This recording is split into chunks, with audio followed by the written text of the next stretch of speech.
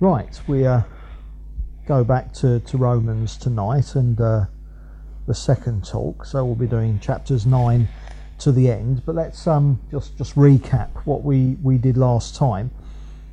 And in the first 8 chapters, Paul dealt with what I term salvation, past, present and future. He deals with mankind's need of salvation, and remember how he demonstrated that everyone is without excuse. Everyone ultimately can know they need salvation. And then, having established mankind's need of salvation, then he moved on to deal with the salvation that God has provided. And this is what I call salvation, past, present and future.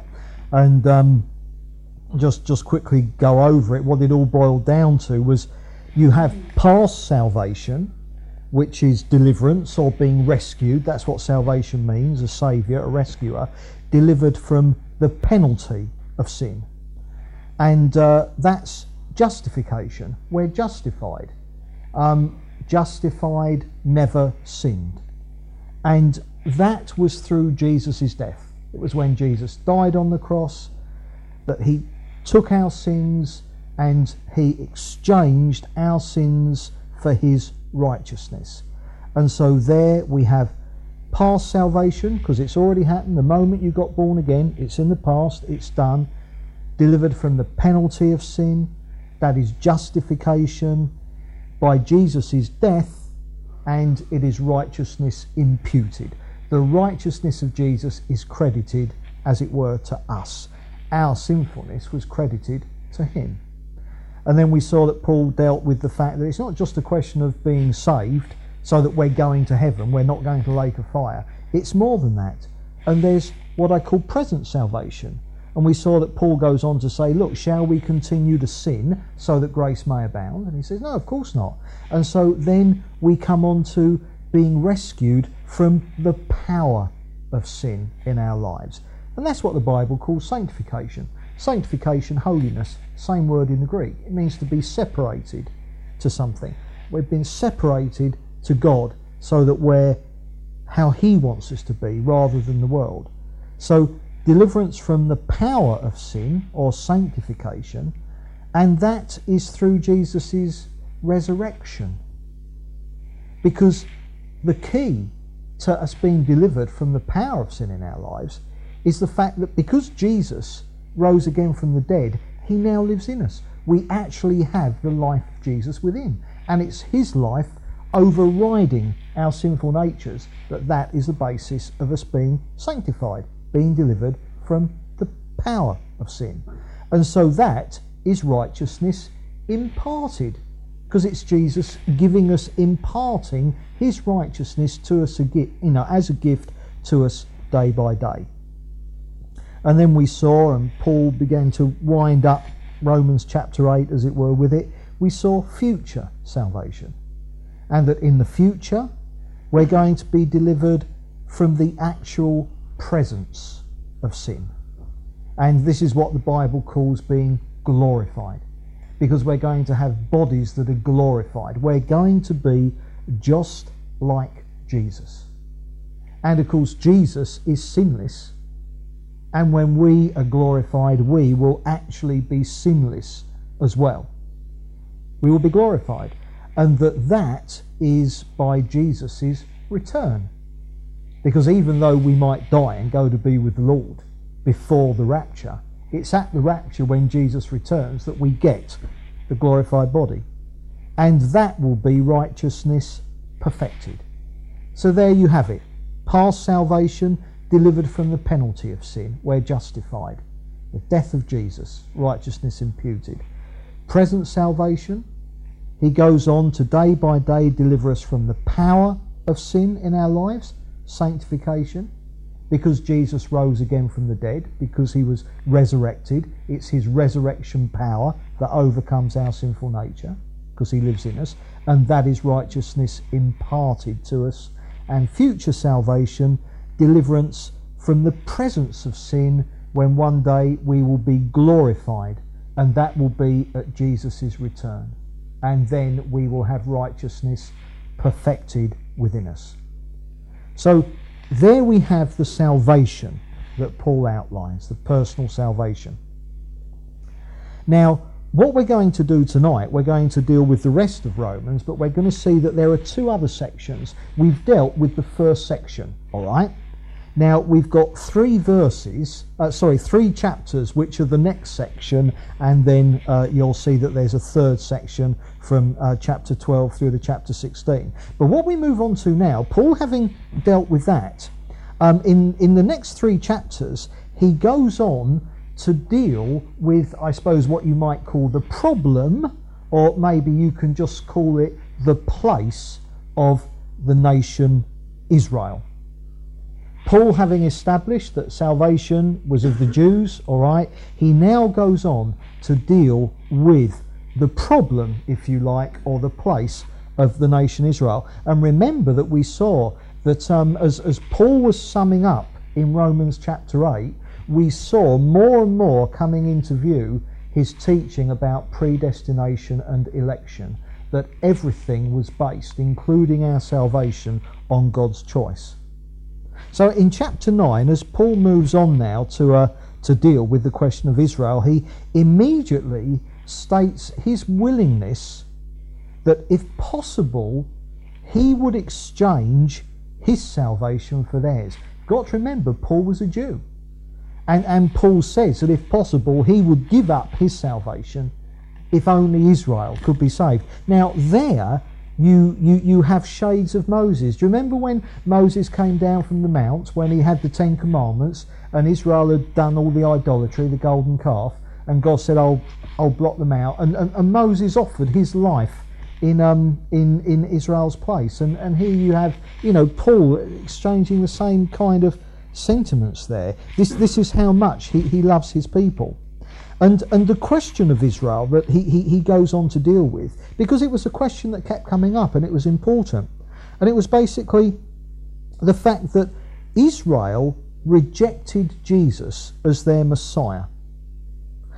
And yet Israel was the very nation that God brought into being so that Messiah could come. You see, Paul deals with this problem. Salvation came through the Jews and it culminated in Jesus, the Jewish Messiah. And yet the Jews rejected him. And salvation passed to the Gentiles. And, this made people scratch their heads. And it raised lots of questions about, what does this say about God being in control? Here we have God in control of everything, all right? So he prepares a people for salvation.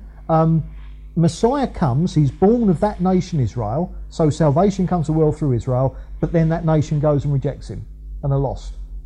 And, scratch. So what we're asking is this: how come this Jewish gospel kicks off with Israel rejecting it? That's the point. This good news, this salvation, this new covenant is Jewish through and through, because it came through the nation Israel. Messiah was himself a Jew. So the new covenant, as it were, kind of like kicks off with Israel rejecting it. And so how do you square that with the fact that Israel are God's chosen people? And how do you square that with the fact that God is in control? What sense can we make of this? Now, this is what Paul is going to deal with in the next three chapters. And what we're going to do is we're going to just follow his argument step by step, logically and clearly. Now, the very first thing that Paul says is, look, we've got to start from this point. It doesn't mean that God's word has failed. He says, we're going to see there's nothing, God's plan hasn't gone wrong, all right? So that's kind of a given, okay? So he says, no, God's word hasn't failed in the slightest, and I'm going to show you why not. And he says, look, the first thing you've got to get hold of is that not all Israel is true Israel. So when we have the question, look, the nation of Israel rejected Jesus as its Messiah, all right? How do you square this with Israel being God's chosen people? And Paul says, look, not all Israel is true Israel. And do you remember we saw earlier on last time that he established that just being descended from Abraham isn't itself enough for anything. And we saw earlier on last time how Paul establishes that Abraham was the father not just of Israel, he was the father of faith, Jew and Gentile. Because the whole point is the covenant that God established with Abraham was established, as it were, before the nation of Israel came into being. So predominantly, Abraham anyway is more the father of faith than the father of an actual generic people. And he develops this, and he says, look, after all, what you've got to remember, all right, he's saying that in one way one can define Israel as the descendants of Abraham. He says, that's fair enough. But he says, what I'm going to show you is that isn't the true Israel. There's another Israel that also came from Abraham. And so he develops the argument. He says, look, Abraham was the father of Isaac and Ishmael. But the nation of Israel came from Isaac, not Ishmael. All right? So immediately Abraham fathered Ishmael. Ishmael was nothing to do with Israel. He was in a completely different genealogical line. And he goes on to say, look, remember Isaac was then the father of Jacob and Esau. But Esau's descendants became the Edomite people. All right? Not Israel at all. So here you've got Abraham, all right, gives birth to Isaac. Isaac gives birth to two sons, Isaac and Ishmael. Israel came as a result of Isaac's line. Ishmael's line, who was also Abraham's grandson, that gave rise to a completely different Gentile nation, the Edomites. And so what he's saying is that establishes that you can't just say that true Israel is just the descendants of Abraham, because the Edomites are the descendants of Abraham. The Ishmaelites were the descendants of Abraham, but they were Gentiles. So Paul's just establishing it's not as simple as to just say that the true Israel are descendants of Abraham. All right. And what he then goes on to say is that in regards to this, it was Isaac who was the child of promise and not Esau. So the point was, Abraham had two sons, Isaac and Esau, but Isaac was the son who was the promise of God. Esau, if you like, was a bit of a aberration, all right. And remember that when Isaac had his children, Jacob was chosen for the birthright and not Esau. And you'll remember, and Paul goes on to say that God chose Jacob and not Esau. So what you've got is that although all these people are descended from Abraham, not all of them are chosen. So what he's saying is that when we answer the question about Israel, we've got to realise that not all physical Israel is actually the true Israel. It's not enough to be descended from Abraham, because after all, loads of Gentile nations are. He says you've got to be descended from Abraham and chosen as well. And so what he goes on to say is that the true Jews, now he's not saying that Israelites aren't Israelites. He's saying within the people of Israel there are two Israels. And he says the true Jews are those who are the children of promise. Remember, Isaac was the child of promise, not Esau. And the messianic line came through Isaac. And so therefore, what he's saying is that the true Jews are the children of promise, and it is they who are chosen by God. So he says in the nation of Israel throughout history, he says there's a division within Israel. And that division is that there is unbelieving Israel and there is believing Israel. So there are the Jews who believe truly in God and therefore in his Messiah. And there are the Jews who do not. And he says it is believing Israel who are the ones who are chosen by God. And what he says is, right, so how do you know who the true Israel is? How do you know which of the Jews are chosen? And he says the answer is that the fruit of chosenness is becoming a believer. And we saw that in chapter 8 last time, that at the end of the day, if you become a believer, it's because God has chosen you, predestinated you. You are elect of God. And so what Paul is saying is that in Israel, throughout history, there's true Israel and there's non-true Israel. There's believing Israel and unbelieving Israel. There are the Jews who believe in Jesus as their Messiah, and there are the Jews that don't. And he says it's the believers who are true Israel, and they are true Israel because they have been chosen. In exactly the same way that when it came to Abraham, God chose Abraham. And when it came to Isaac, God chose Isaac. Abraham had other children, but they weren't chosen. And when it came to Isaac's children, Jacob was chosen, not Esau. It's all to do with God's choice. And what he says is that, and you can't say that this is unjust, for the simple reason that God is God. Now we'll be back to that in one moment. And what he does is he gives them the example, and he really almost like whacks them over the head with a sledgehammer. If anyone was going to balk at the argument he's giving at, this is the example that would make them balk beyond any. And he says, remember Pharaoh. And what he says is that when God delivered Israel out of Egypt, all right, he overcame Pharaoh. But more than that, God hardened Pharaoh's heart. So that even when Pharaoh thought, oh yeah, I will let them go, God hardened his heart so he didn't let them go.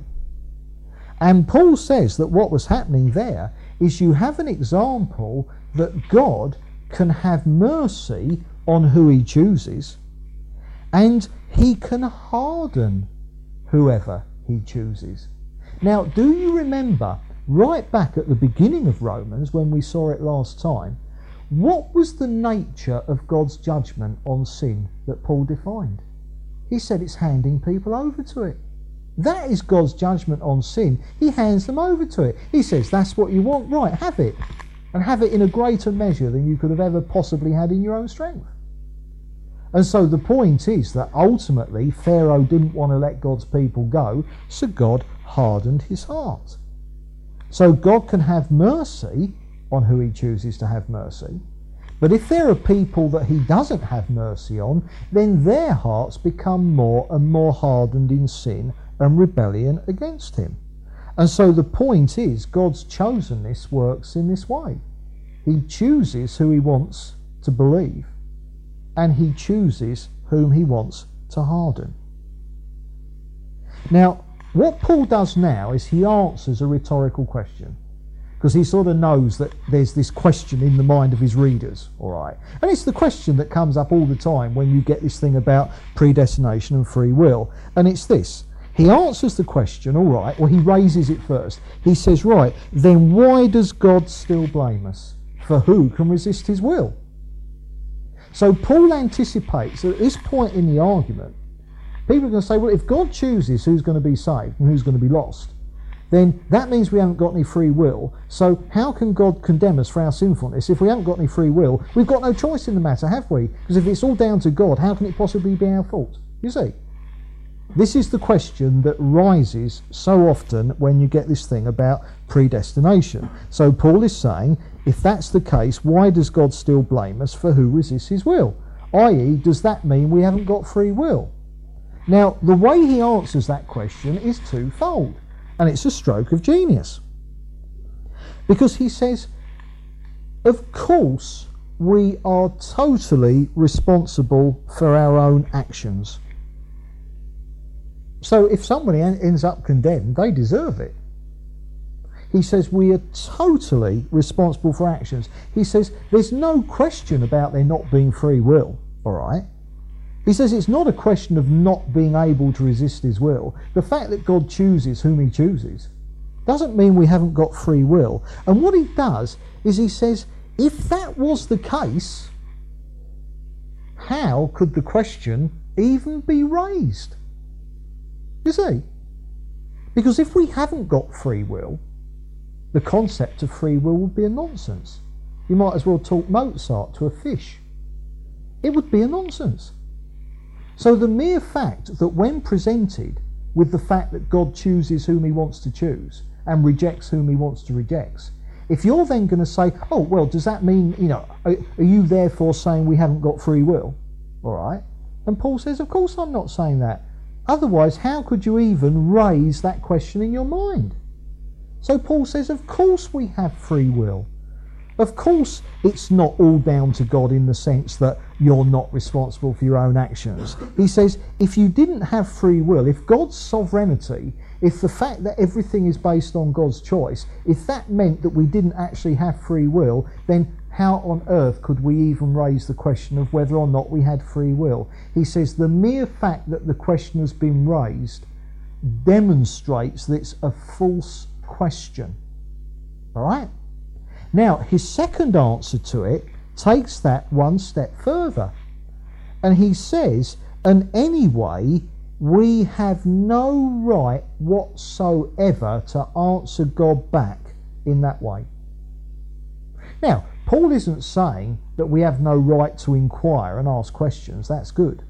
But remember, he's dealing with the question that gets raised in the light of the fact that God chooses, all right. Oh, well, then how can he send anyone to hell? Because if he does, they didn't have free will, and that's God being unjust, isn't it? And Paul says, no, that's an absolute nonsense. Of course we have free will, and of course we are therefore responsible for our actions and the consequences of them. And the proof of that is that we can raise the question and say, does that mean we haven't got free will? So Paul says the very question proves that it's a non-question, and it's a question that is raised normally because of a kind of a resistance to accepting that God is sovereign and absolutely in control. And that's why Paul says we have no right to answer God back in that way. And he says, look, it can never be that God is wrong. Now think about this. Non-Christians raise the question, well, Christians raise this as well, they should know better, but non-Christians raise the question, oh, well, if God is blah, blah, blah, blah, blah, how come there's suffering? How come there's evil? Right. Now then, there's nothing wrong with asking that question. The Bible gives us the answers. But I'm talking about when that question is raised, and what lies behind it is that God is unjust. Because it's saying if God exists, then he's unjust. The mess is his fault. Can you see? It's the sinful creation, and sin is our fault, trying to shift the blame for our sinfulness onto God. It is itself sinful rebellion. And Paul gives an example here of the potter and the clay. And he says, look, the potter has every right to do with the clay what he wants, precisely because he is the potter. And he says God is free to do exactly what he wants, and that we have no right whatsoever to question his goodness and his love when it is quite obvious from what he's done through the death of Jesus. What more could God have done to demonstrate his goodness and his love? And so what Paul is saying, God chooses whom he chooses and he rejects whom he rejects. Right? But he says, but you can't therefore say, oh no, that can't be right, that's wrong. You can't then say, oh well, that means we haven't got free will, so how can God condemn people if they haven't got free will? Because Paul says it doesn't mean they haven't got free will. All right? And anyway, what right have we got to be questioning God in that way, where behind it lies an accusation? Because at the end of the day, if it's true that God chooses whom he wants to save and that others he chooses to reject, no one can say that that is wrong, because we all deserve to be condemned. If God decides to have mercy on one person and not another, that's not impugning the righteousness of God. He is free to have mercy on whom he wants to, precisely because everyone deserves his condemnation. And he says it's rebellion in our hearts when we try and use these things to try and impugn his righteousness. And he says, look, God is the potter, we're the clay. He says, let's be careful. Now, I mean, genuine questioning to understand, that's fine. But Paul is talking here about questioning that isn't genuine. It's the kind, when unbelievers say, oh, well, if there's a God, how come there's blah, blah, blah, blah, blah. That's not a genuine question. That's an accusation. They don't actually want the God of the Bible to be there because they don't like him and they want to accuse him of wrongdoing. That is the essence of rebellion. We are the sinners. God is the one who is holy and righteous. And yet what do sinners want to do in their natural state? They want to make God out to be the one who's wrong and they're right. That proves the whole point about man's depravity before God. So he says, God's the potter, we're the clay. Let's be very careful that our attitude is right when we're asking these questions. And what Paul then goes on to say, he says, look, he says, God's anger on those who are prepared for destruction. He says the effect that has is that it highlights his mercy on his chosen ones. And he says his chosen ones are found both amongst Jews and Gentiles. And he then quotes from Hosea, Old Testament, and Isaiah, Old Testament as well, to demonstrate that the Old Testament prophesied that only a small remnant of Israel would be saved, and that most of the elect would actually be Gentiles. So Paul demonstrates there that the Old Testament itself said that there'll only finally be a remnant of Israel who are saved. The vast majority of those who end up in heaven are going to be Gentiles. And this is obvious because obviously there's a far greater number of Gentiles throughout history than Jews. And he said that the problem with Israel always went back to the fact that Israel pursued righteousness by the works of the law. And he dealt with this, hasn't he, earlier on in Romans. He'd established that the law was given to demonstrate that you're a sinner. The law was given to show you that you can't obey it. And it takes the most incredible self-righteousness to look at the law and think you're obeying it. But he says that was always the problem with Israel. But he said that because Israel didn't have the law as in the Ten Commandments, they weren't so prone to do that. And the Gentiles were much more open to the idea of righteousness by faith than Israel was. So for Gentiles, the idea of salvation coming as a free gift was not half as alien to them as it had become to Israel, because Israel was convinced that its righteousness was through obeying the law. And he says, and that was precisely why, when Messiah came, he proved to be such a stumbling block to Israel. That is ultimately why Israel rejected Jesus as their Messiah. It's because Jesus came with a righteousness that was to be given to them as a gift, but which implied that they were sinners, and that is what Israel would not accept. They believed that they were obeying the law and therefore were righteous through their own works. And then Paul quotes from Isaiah in a way that prophesies that would be the situation when Messiah came. Now in chapter 10, and remember these chapter headings are arbitrary virtually, I mean they weren't part of the original inspired scriptures, they were put in later. And then Paul kind of like prays for the Jews to be saved, he kind of puts a prayer in, and but highlights again their zeal for works rather than faith. And go back, this was their problem, thinking they could earn their salvation. And he said, look, in establishing their own righteousness, they are rejecting the righteousness of God. If you say, look, I can be righteous in my own strength, you don't need God's strength. So you're saying you don't need the gift of salvation. So if you don't take the gift of salvation, you're not saved. It's as simple as that. And he says, but Jesus has come along and he's ended all that. The law is gone because Jesus has brought a righteousness that is by faith, i.e. one that you accept as a gift. And Paul now contrasts works and faith, all right? And what he does is he says, look, the difference is that works have to perform, all right? So if you're into salvation by works, you've got to perform, you've got to come up with the goods yourself. Whereas if you're just into faith, you accept it as a gift. Now, I'm actually going to read these verses that are establishing this, because they're verses that catch most people out, and I can understand why, sort of like, what on earth do they mean? But now I'm giving you the background explanation, they'll make a bit of sense. And it's in chapter 10, and it's actually, sort of like these verses. And Paul says, and it starts from verse 5, Moses describes in this way the righteousness that is by the law. The man who does these things will live by them. So he's saying, look, there's the law. You've got to do these things. And if you do them all the time, then you'll be saved, virtually, right? But the righteousness that is by faith says, do not say in your heart, who will ascend into heaven, that is to bring Christ down, or who will descend into the deep, that is to bring Christ up from the dead.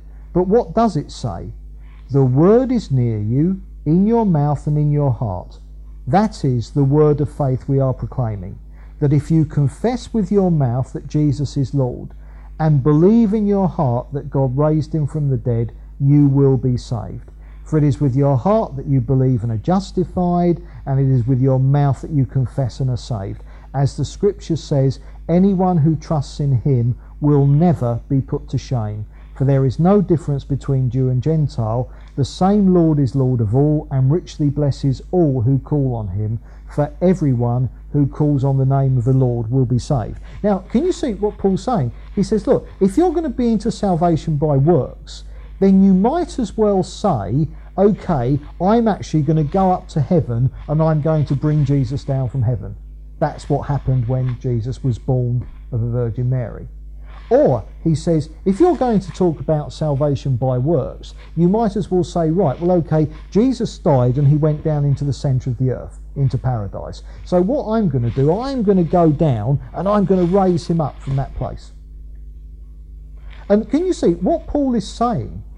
If you want salvation by works, he says it is as impossible to bring Jesus down from heaven or to bring Jesus up from the place of the dead once he died. He said it is as impossible for you to do that as it is to obey the law. You see? So he says salvation by works you've got to perform. But he says for you to be righteous in your own strength, you might as well go up to heaven and bring Jesus down. You might as well go to the place of the dead and bring him up. I remember I used to say, look, I can no more give up smoking, I could jump over the moon. That's what Paul's saying. He says, look, when you can jump over the moon, you can be saved in your own strength. When you've got the power to go up to heaven and bring the Son of God down to earth, then you've got the power to obey the law, but not until. You see, so what Paul is saying, that is the scale of what you're talking about. If you're going to say, I can be saved by works, he says that is as impossible as going up to heaven and bringing Jesus down. Can you see? But he says, faith, however, is just accepting a gift that God has given us. He says it's simply by believing in the name of Jesus and confessing the name of Jesus. And he says that is the same for the Jew and the Gentile alike. He says it's the faith that comes through simply hearing the gospel. You hear that God has provided salvation if you believe on Jesus as your Saviour. He says it is as simple as that. Obviously, therefore, hence the importance of evangelism, because he says, how can they believe if they haven't heard? But he says, salvation, being saved, is as simple as that. But he said Israel heard this gospel. They heard it from Jesus. But he said, and what did they do? They rejected it.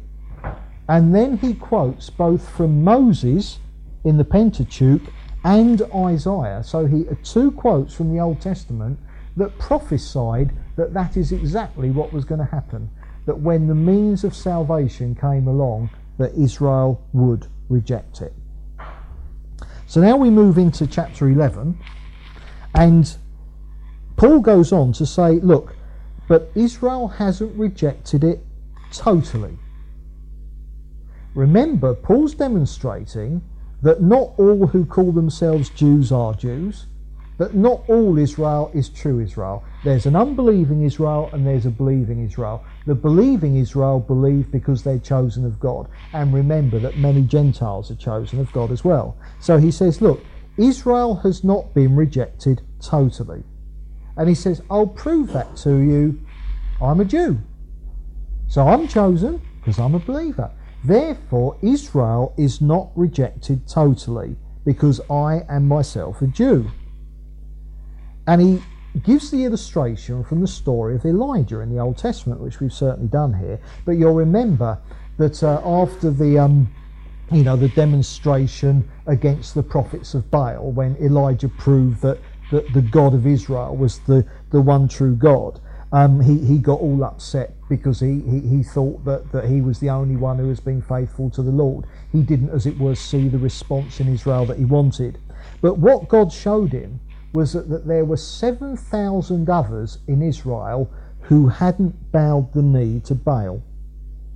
So although Elijah hadn't met any of them, he thought he was the only Jew who was following the Lord. And God told him, no, there's 7,000 others. You haven't met them, but don't worry, they're there. They haven't bowed the knee to Baal either. So at the time of Elijah, there was a remnant, right? And Paul says it's exactly the same now. He says there is a remnant of Israel, just like that 7,000 in Elijah's time. And he said that remnant is the Israel that is chosen for salvation by grace. And this is devoid of works. They realise that it's not salvation by works, and that these people are the true elect of Israel. It is those people who are the true Jews. But he then goes on to say, but that's not the end of the story. Because remember, Paul was then, sort of like speaking, as it were, at the beginning of the church age. So he says, look, here and now, and this is the same at the moment, all right, same for us in this day and age as well, that there is a remnant of the Jews who are believers, and they are the true Israel.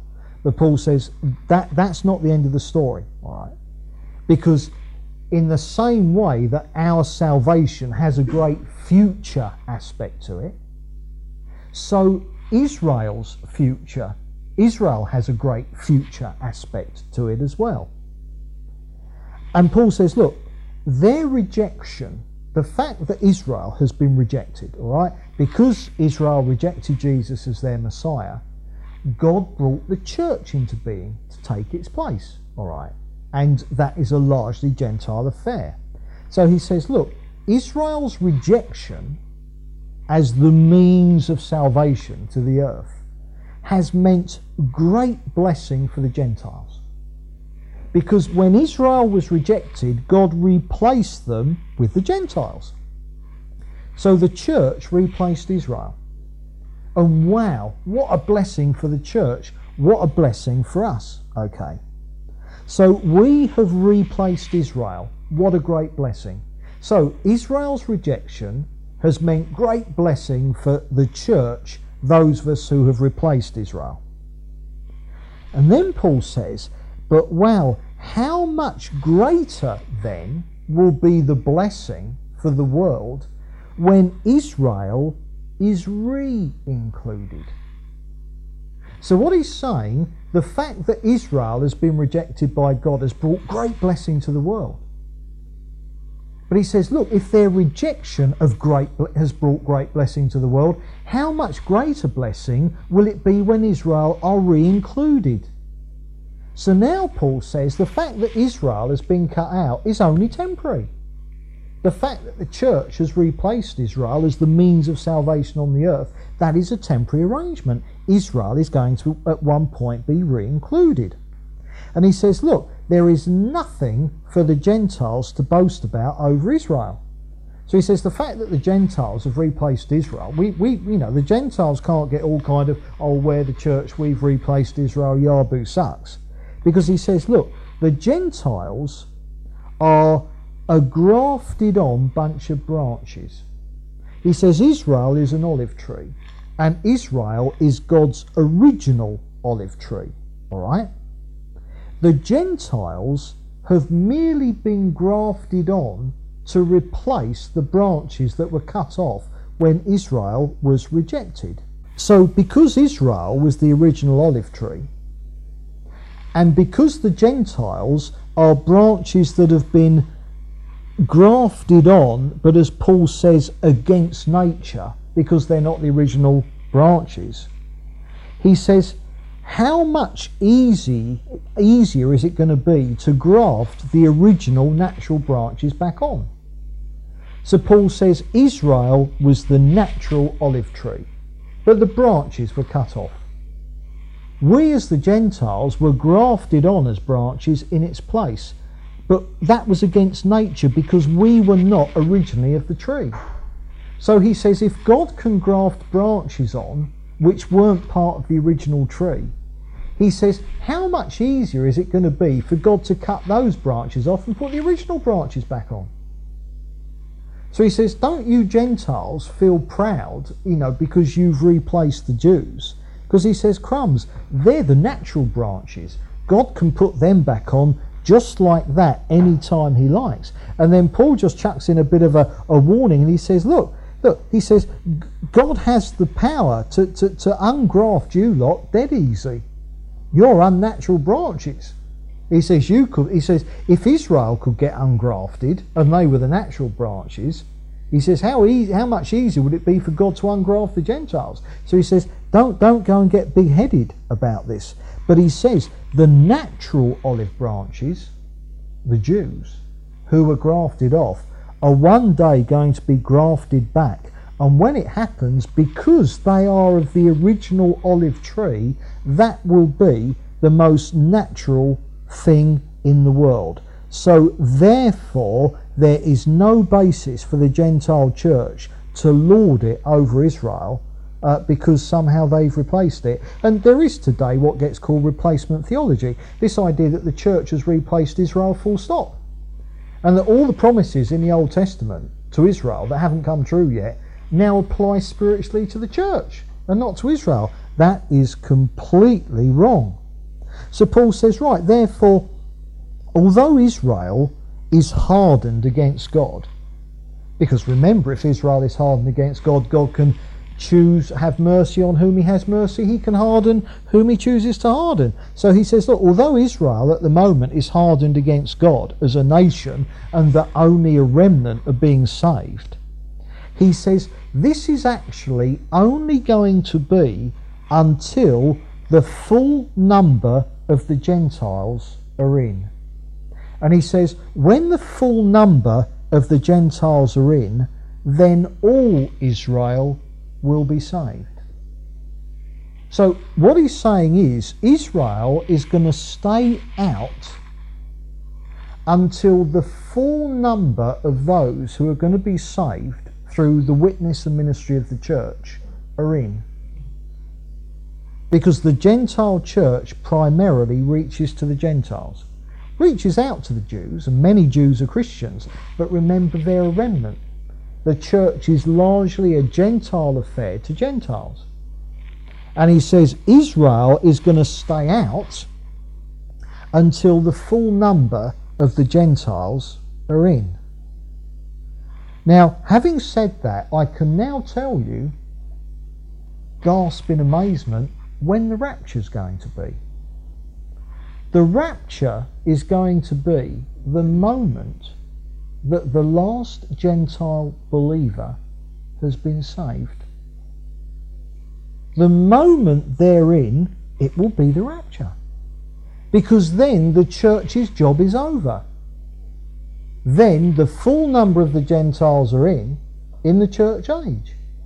Then there'll be the rapture and the church will be taken. And what will happen then? In the Great Tribulation, one of the first things that happens is 144,000 Jews become Christians and they re-evangelise the world. The world then is evangelised through Israel, not through the church. The church has gone. And then remember, after the second coming, all right, Jesus is going to rule the world for 1,000 years from Israel. So he's saying, look, although Israel is hardened at the moment, when the full number of the Gentiles are in, then all Israel will be saved. And he says, look, the calling of God is quite irrevocable. And he says all those promises to Abraham, all those promises in the Old Testament to Israel, he says they haven't been annulled, they haven't been, God hasn't changed his mind, they haven't gone anywhere, they are all going to come true. And so he says, look, God's final destiny for Israel still stands, and it is that all Israel will be saved. And he says, remember as well that you Gentiles who are now in the church, who are obedient to God, remember before you were obedient to God, you were very disobedient to God, just as Israel is very disobedient to God now. So he says the fact that you were disobedient to God didn't stop you being saved. Now you're obedient to God. And he says the fact that Israel is now in rebellion against God and hardened, that doesn't mean that's the end of Israel. Israel will come back. God's plans for Israel will be fulfilled in exactly the same way that his plan for the Gentile church is being fulfilled now. And then Paul winds up and says, God will have mercy on Israel too. Now, we're going to read the last few verses of chapter 11 because these are vitally important. And I'll tell you why they're vitally important. When Paul was dealing with salvation, past, present and future, all right, i.e. personal salvation, what it means to be saved, be a Christian, all right, to escape God's judgment, he wound up by saying you were chosen. That's why you believe, because you were chosen, all right. He then answers or deals with this dilemma about Israel. Well, how come Israel was the nation that brought salvation into the world? Jesus was a Jew, and then Israel rejected their own Messiah. How do you square God's sovereignty with that? So Paul goes all through this thing. There's two Israels. There's the true Israel, those in Israel who are chosen. Those who aren't don't believe. Well, not in Israel, they're all over the world. Right. So he says, for the time being there's a remnant saved by grace. They're the true Israel. But one day the whole of Israel is going to come in as a nation, and that is yet future. All right. And he says at the end of the day this is all to do with God's choice. But he says, can we therefore say, oh well, if God chooses us then it's not up to us at all, we've got no free will, how can we be held responsible? He says, no, you can't say that. You are a free agent. You are responsible for your decisions. The fact that God chose you does not annul the fact that you chose to follow him. Period. All right? And he says, and we've got to be very careful on this, that we don't end up like a little bit of clay with an attitude having an argument with its potter. And these verses now just cover the whole thing, that thus far there's a distinct possibility that you might have had a job at getting the little grey cells round all that I've been saying. Now let's read these verses, because what I want to say is that is exactly what we should expect, that we've got a bit of a job getting little grey cells round this. Listen to this. Oh, the depth of the riches of the wisdom and knowledge of God. How unsearchable his judgments, and his paths beyond tracing out. Who has known the mind of the Lord? Or who has been his counsellor? Who has ever given to God that God should repay him? For from him and through him and to him are all things. To him be the glory forever. Amen. And Paul says, just in case you're having a job with this, just in case you're thinking this just seems to be the most incredible contradiction, Paul says, yes, and you shouldn't be surprised that it seems like that, because he says we're touching here the deep things of God. And when you start to touch the really deep things of God, you're dealing with something that is just too big for our brains to ever conceive. I mean, look, scientists at the moment, you can demonstrate that light is particle motion, it's photons. You can demonstrate that light is wave motion. You can demonstrate both. You can do experiments that prove that light has got to be particle motion. You can do experiments that prove that light has got to be wave motion. Can't be both. And no, indeed, it's an apparent contradiction. But the point is, we just don't know enough about light yet. So, when it comes to this whole thing about salvation, and remember the nation of Israel is all tied up with this as well, when it comes to this whole thing about God chose us, because at the end of the day, if he hadn't chosen us, if God hadn't enabled us to want to follow him, we'd have never wanted to follow him because we're sinful. Sinners don't want to follow the Lord. Sinners don't wake up and think, I think I'll repent. Of course they don't. You repented because God enabled you to repent because he'd chosen you. So we think, right, okay, but then that means we haven't got free will. Paul says, of course you've got free will. If you didn't have free will, how come you could ask these questions? And he says, my goodness, this is a contradiction, isn't it? This is, he wouldn't have known this. This is a bit like light being wave and particle motion. It seems to be contradictory. And as Paul says, but this shouldn't surprise you. Do you really expect to understand the mind of God? So don't be surprised that you can't actually get your little grey cells around this. At the end of the day, no one can. But what we can do is we can believe it. Because it's true. Because the Word of God says so. And remember, he started off in chapter 10, chapter 9, when he started on this bit of his argument. What did he start off with? He says, look, the foundational truth that you've got to lay before we even get into the argument is this: the Word of God is true. See? Because that's what a Christian is. The Christian says, I believe God's Word. God is true. It's no use starting off saying, right, well, I'm going to doubt God's Word and then I'm going to try and figure it out from there. What nonsense. You'll never reach any true answers like that. So we hit this enigma, this big enigma of predestination and free will. But that's how Paul deals with it. And he says, yes, it is an enigma indeed. But my goodness, wouldn't it be odd? Here we are, sinful creatures made of dust, following Almighty God who made the universe. Oughtn't we to expect to get a bit of mystery here and there? Well, of course. I mean, God became a man who was human and divine. Well, how could he have been both at the same time? I'll tell you, I ain't got a clue, but I know he was. And at the end of the day, you can argue that all you like. The truth is that God became a man called Jesus. And Jesus was fully man in such a way that he didn't cease to be divine. And yet he was fully divine in a way that neither was he somehow less or more than human. Boom, boom. This is the deep, the depths of the riches and the wisdom and the knowledge of God, how unsearchable his judgments. Right, boom, boom. Right, now we move on to the third section, and as we come on to this, we're going to see a pattern emerging that we're going to see again and again in the letters that Paul writes. Not all of them, but most of them. And it's the fact that what he often does is that he'll start off a letter and that kind of with, this is what God has done. And he'll paint broad sketches of great truths of what God has accomplished for us in Jesus. And really that's what Romans 1 to 11 has all been about. And what he then does, having established what the truth of the gospel is, what it is that God has done for us, he then says, right, he moves on, he says, right, so this is now what it means, this is what you've got to do now.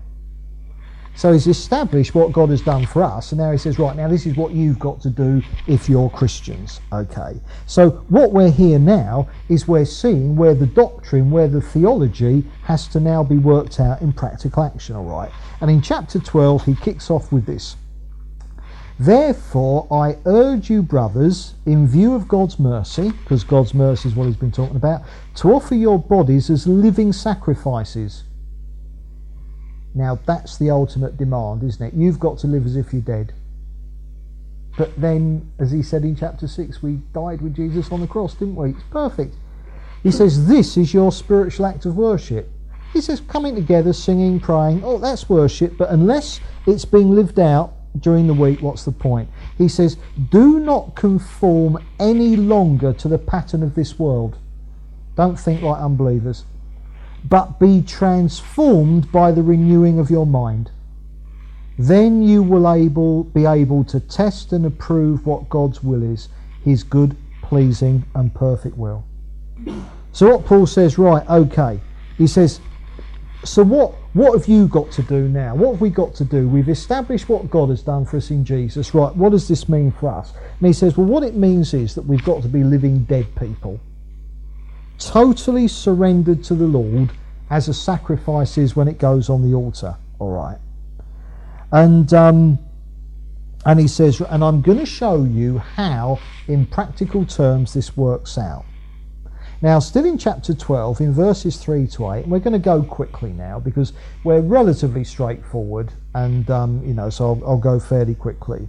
In verses 3 to 8, he says it boils down to having right relationships with other people by having a right relationship with yourself. And he defines what a right relationship with yourself is. And he says, do not think of yourself more highly than you ought. Now that defines a Christian who's in right relationship with himself. He doesn't think of himself more highly than he ought. Why? Because he knows that he's a sinner and he knows that he's a servant. So he doesn't put himself first. He's not the centre of his universe. Jesus is, and then others are, okay? And Paul says, and whatever your gifts and calling, all right, various gifts that work in the church, whatever your gift and calling, he says, give it all you've got. So whatever way God has called you to serve him, do it with all your might. And in verses 9 to 21, he then moves on to deal with relationships with other people. He's establishing, if you're in right relationship with yourself, if you don't think of yourself more highly than you ought to, and you shouldn't, because you're a living sacrifice, and if in whatever way God has called you to serve him, you're doing that with all your might, then you are going to be in right relationship with other people. And he deals with, how to relate to your enemies and those who, bless those who curse you, make sure you forgive. And he says, look, love people sincerely and hate what is evil. And he sums that up. He says, make sure your relationships with other people are good. And he says, look, be devoted to one another. Crumbs, devoted. And he says, in brotherly love. You can be devoted to people for all sorts of wrong reasons. But he says, be devoted to people in brotherly love. And he says, be fervent. So in your life, in your following the Lord, in your serving, be fervent. Bit of energy in it. It says, be joyful in hope, be patient in affliction, be faithful in prayer. And he says, share with those who are in need, there's giving, and practice hospitality, there's the open home. So he said, right, in view of everything that God has done for us in Jesus, and in view of the fact that we're chosen, we're saved, what does this mean? And he says, right, what it means is you don't think of yourself very highly. Why not? Because you're a living sacrifice. So if you don't think of yourself too highly, you're taken up with the Lord and with other people. So if you're taken up with the Lord and other people, then this is the sort of person you're going to be. You're going to be someone who loves other people. You're going to be someone who forgives. You're going to be someone who wishes even your enemies well. Paul says that's what love is all about, brotherly love. He says, do it. Then in chapter 13, he moves on to our relationship to the government, to our society. And basically he says, submit to governmental authority. So there you've got law and order. Christians should be good law-abiding citizens. And he says, and pay your taxes. So no tax fiddling, all right, anything like that. Obviously, if the state is making laws that go against God's law, then God's law comes first. I mean, if the state makes it illegal to pray, then we will break that law, but only because God's higher law clicks in. But basically, we should submit to the authorities. This is why we should drive by the speed limit, and and pay our taxes. And then he goes on to say, and also in the same way that you're bound to the above, i.e. you are duty bound to to obey the government and you owe them your taxes, he says in the same way, he says you must pay the debt of love to your neighbour. He says you owe your neighbour love in the same way that you owe your government taxes. Says your neighbour can make the same demand of love on you that your government can of your taxes, of your money. That's absolutely right and proper. And he says, look, obeying the law, what is it all about? He says it's loving your neighbour as yourself. That sums up the living out of our Christian lives. Because if I'm going to say I'm right with God, it's going to show because I'm right with others. So if I love my neighbour as I love myself, then to that extent I can say I'm in right relationship with God. And he goes on to say, look, we must be clothed with Jesus. He uses the terminology of dress. We must put on Jesus in the same way that he put our clothes on. And he says that we mustn't gratify the desires of the sinful nature. Look, he says no immorality, no going out getting legless. We've been called to live holy lives. So we don't gratify the desires of the sinful nature. We clothe ourselves, we wear Jesus, because Jesus lives in us. And he says, look, put aside the deeds of darkness and put on the armour of light. So again, that idea of dressing. Are we going to dress in our sin, or are we going to dress in the new life that Jesus has given us? In chapter 14, he moves on to the area of making judgments on other people in what you would call the grey areas. Now, the Bible contains many absolutes. And indeed, there are times even, aren't there, for a church to make a judgment on someone that they must go. If they're living in willful sin of certain kinds that are absolute, black and white, if they will not repent, then they're put out of the church until such time as they do. So there are absolutes, and obviously judgments have to be made in regards to that. But Paul talks about non-moral grey areas, right? And he says that what you've got to do is you've got to give people freedom of conscience in the non-moral grey areas. The two examples that he gives are vegetarianism and Sabbatarianism, by which I mean having a Sabbath once a week. Now, it's quite clear from the teaching of the Bible that we're meant to be meat eaters. We're not. It's not good to be vegetarian. God wants us to eat meat. But what Paul says, but if you've got a weaker brother, okay, who's a vegetarian because his conscience won't let him eat meat, he says it's not the same as if he's living with his girlfriend or something. Just accept him. Pray for him, but don't. He says, but not for disputes over opinions. I mean, feel free to discuss it, but not bashing them over the head. And he says the same with Sabbath. There's no Sabbath. There are no special days for us. Every day's the same. But he says if you've got people, Christians, they've got weak consciences, they want a Sabbath. He says let them. Don't let it be a means of disputes and dividing off from each other. So no moral judgments on people in matters of grey areas. Otherwise, you put a stumbling block in people's way. That's important. And he goes on to say, look, the kingdom of God isn't eating and drinking. He says it's righteousness and peace and joy in the Holy Spirit. So he says we've got to keep our priorities straight here. No falling out or disputes over secondary matters. Where you have absolutes in the Bible, that is different. In Corinthians, Paul says you must judge each other. Of course you must. But Paul is talking about the grey areas where, sort of like, obviously there are many grey areas where the Bible doesn't speak one way or the other. It's up to you. But there are other non-moral areas like vegetarianism, Sabbatarianism. Paul's saying, look, even in regards to that, don't get het up about it. It's like if there was someone who was convinced, that the teaching of the Bible about head coverings is that women have to wear hats. Well, fine, they don't have to. But if they want to, fine, but don't fall out with them. These are secondary non-moral issues, all right? They're not the real business. So, so Paul says, don't get hung up on them. He says, look, unity is important, even if it means that you have to forego some of your own freedoms. So, say we have someone who's vegetarian, all right?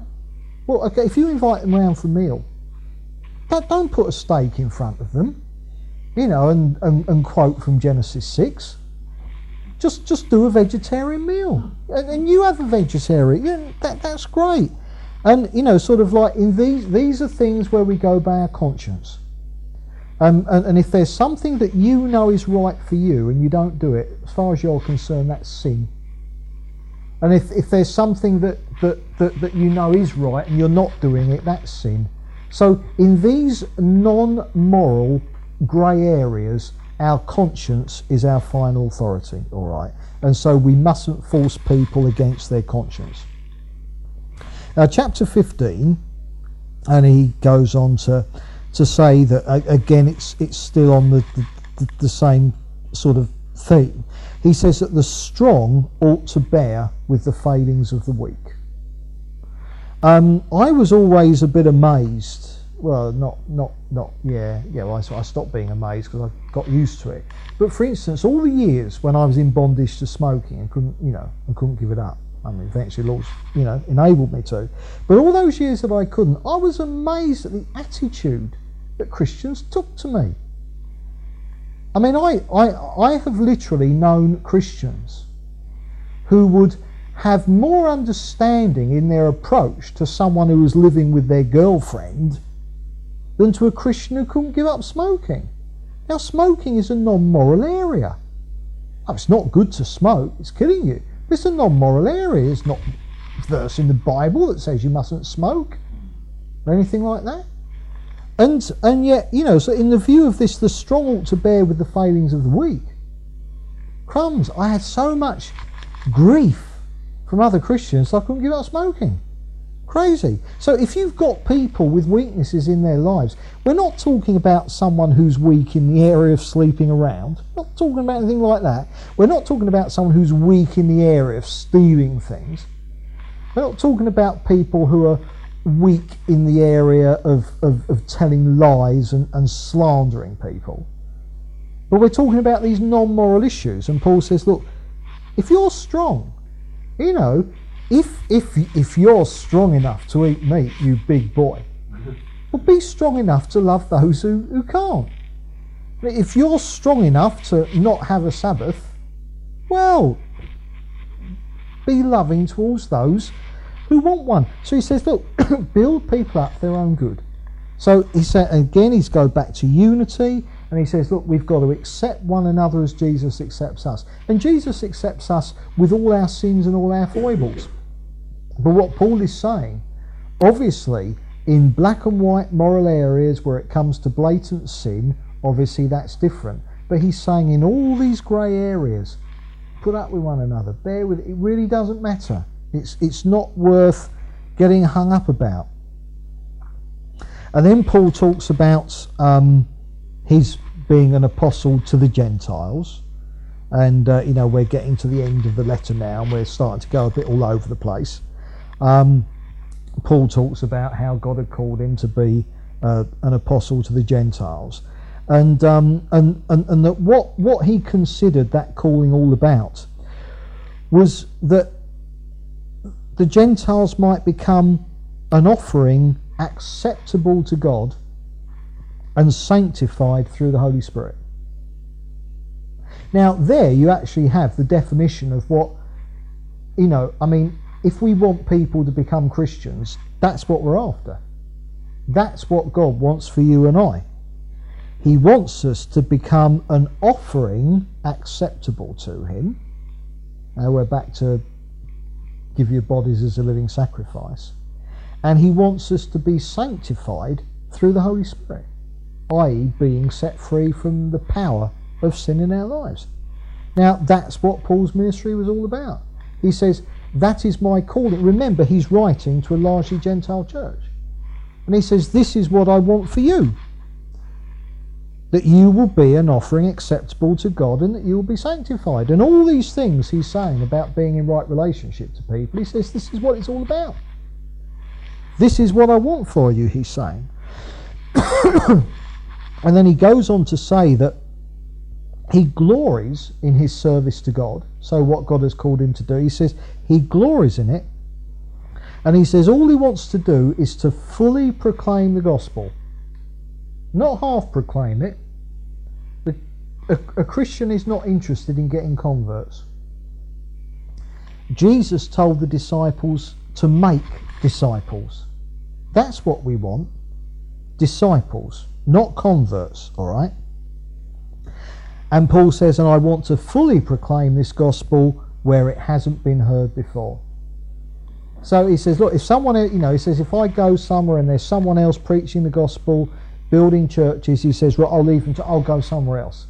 Paul wasn't in competition with anyone. He just wanted to serve the Lord and make disciples with people. And then he says as well how he, sort of like how the signs followed, the miracles followed him, or the signs of an apostle, as he calls it. But again, that makes me, well, oh Lord, where are the miracles? I don't know where the miracles are, but I'm going to keep praying for them until they happen. And then Paul tells them that he was planning to visit them very soon. When we did the introductory talk last time, we saw that in actual fact he didn't get there anything like as soon as he wanted to, and certainly not in the circumstances he wanted to. He got there much later as a prisoner, but he said, look, I am planning to come and visit you, and he asked them to be praying for him as well. And then chapter 16, as we begin to wind up, he gives various personal greetings to people at the church in Rome. There's quite a long section where he just sends his regards to, this, that and the other various people. And then he gives a warning. I'm actually going to read this. This is the last chapter, Romans 16, verse 17. And I think what we'll do, we'll just read the rest. He says, I urge you, brothers, to watch out for those who cause divisions and put obstacles in your way that are contrary to the teaching you have learned. Keep away from them, for such people are not serving our Lord Christ, but their own appetites. By smooth talk and flattery, they deceive the minds of naive people. So as Paul beginning to wind up, he gives them that warning. These are the factious people. Often they are believers. They're rebellious believers. They're carnal Christians. We've seen this, haven't we, in this fellowship? And every biblical church will see it, because it's one of the ways Satan attacks. You get carnal Christians who aren't willing to repent of their sins. So what they do in their rebellion, in their stung consciences, what they do is they try and divide people.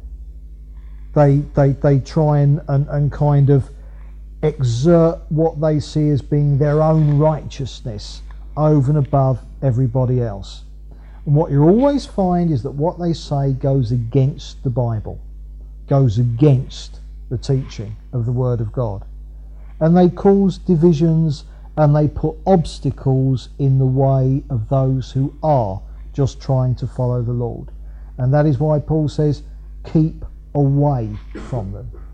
And that is sometimes why you do have to exert a discipline in the church and tell people to go. For those who are not willing to repent of their sins and who are causing trouble, that's the point, who are causing trouble. I mean, obviously, we've all got ongoing sin that we struggle with, but I'm talking about here are people who will not repent of their sins and who cause trouble against people. They're the slanderers. They're the ones, the whispering behind people's backs.